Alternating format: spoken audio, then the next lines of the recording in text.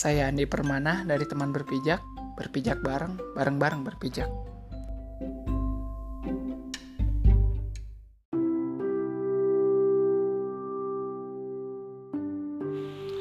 Assalamualaikum.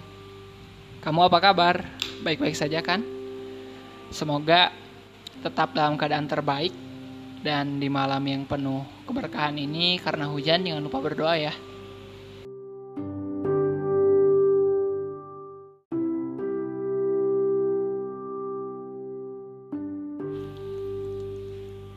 Kamu tahu nggak bahwa ada yang lebih menyakitkan dari kehilangan harta? Ada yang lebih menyakitkan dari hanya kehilangan harta. Ada yang lebih menyakitkan dari kehilangan tahta.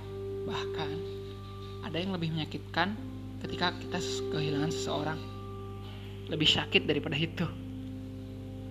Ya, kamu tahu nggak? Kalau enggak, ya aku kasih tahu sekarang. Jadi dengerin aja ya. Mau ataupun gak mau harus mau, dan mau harus mau.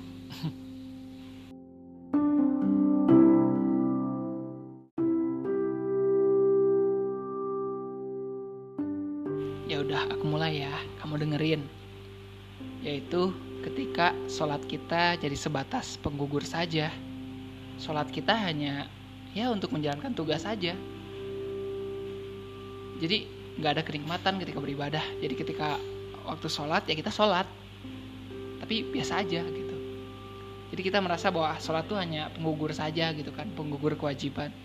Astagfirullahaladzim. Yang kedua, membaca Al-Quran sudah tidak menggetarkan jiwa. Yaitu ketika kita membaca Al-Quran, kita tidak bisa jiwa kita tuh tidak bergetar, tidak merasakan gitu ya. Bukan gitu, tapi lebih ke gimana ya, susah dijelasin sih. Tapi ketika kita baca Al-Quran, pasti kita merasakan ketika membaca suatu ayat, ketika mentadaburi suatu surat dan lain sebagainya, jiwa kita tuh bergetar. Karena Al-Quran itu kalamullah gitu kan. Kita berinteraksi langsung dengan Allah gitu. Kemudian mendengar nasihat sudah biasa saja. Ketika dinasehatin, entah itu oleh sahabat, oleh mertua, ya ampun, aku belum punya, ya Allah. Kamu udah punya mertua belum? Astagfirullahaladzim, enggak, jangan sana ya. Jadi ketika dinasehatin, entah itu oleh sahabat, misalkan, ayo kita sholat yuk, ayo kita kajian yuk, kajian tuh gini-gini loh. Tapi ketika saat itu kamu misalkan lagi anteng main dan sebagainya, ya udah, kamu kajian aja sana sendiri dan sebagainya gitu kan. Karena kita terlalu asik dengan dunia sendiri, sehingga kita ketika dinasehati pun kita biasa aja. Subhanallahi min dzalik. Dan kamu tahu nggak itu? Itulah tanda bahwa Allah telah menjabut nikmat beribadah dalam diri kita. Dan aku nggak mau itu terjadi. Aku pun sama, aku takut ketika Allah cabut nikmat beribadah pada kita ataupun aku. Kok aku sih? Kamu gitu ya. Yang seharusnya menyenangkan, yang seharusnya menenangkan, kini malah menggelisahkan. Subhanallahi min dzalik.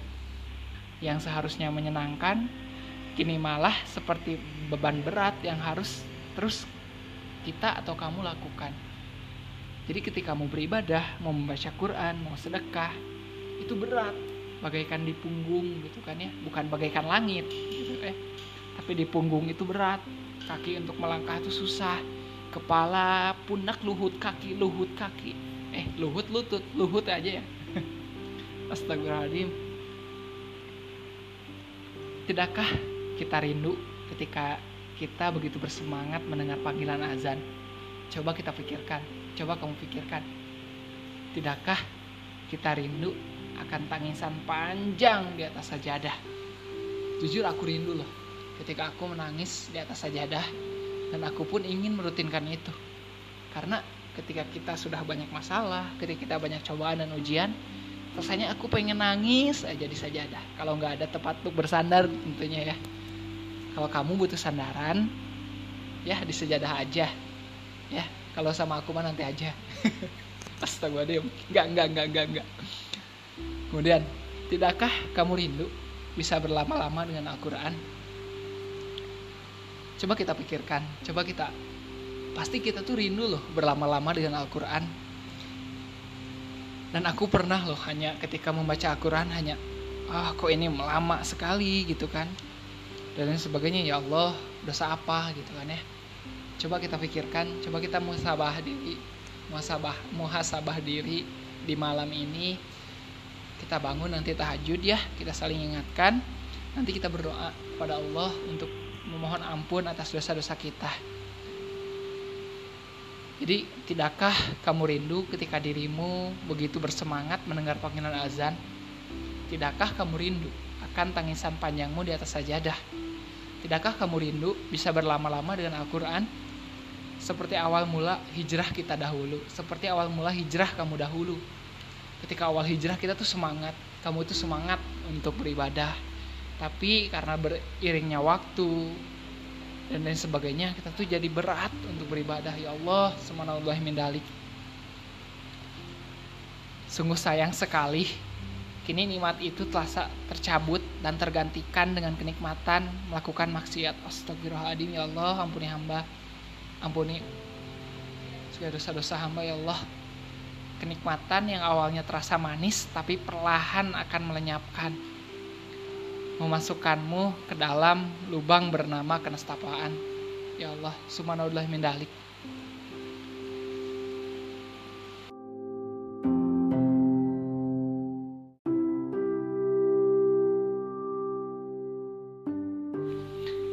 Adakah lagi yang lebih menyakitkan dari kehilangan nikmat beribadah?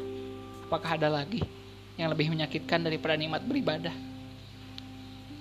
Adakah lagi yang lebih menyakitkan daripada ini?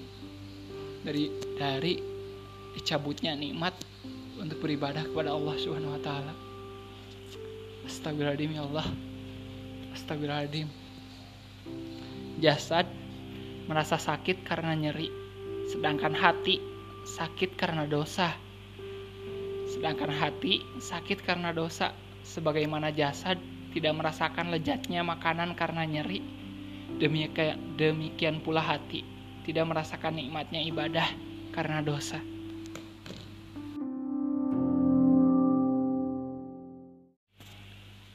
Dan jawabannya adalah ketika maksiat terasa nikmat.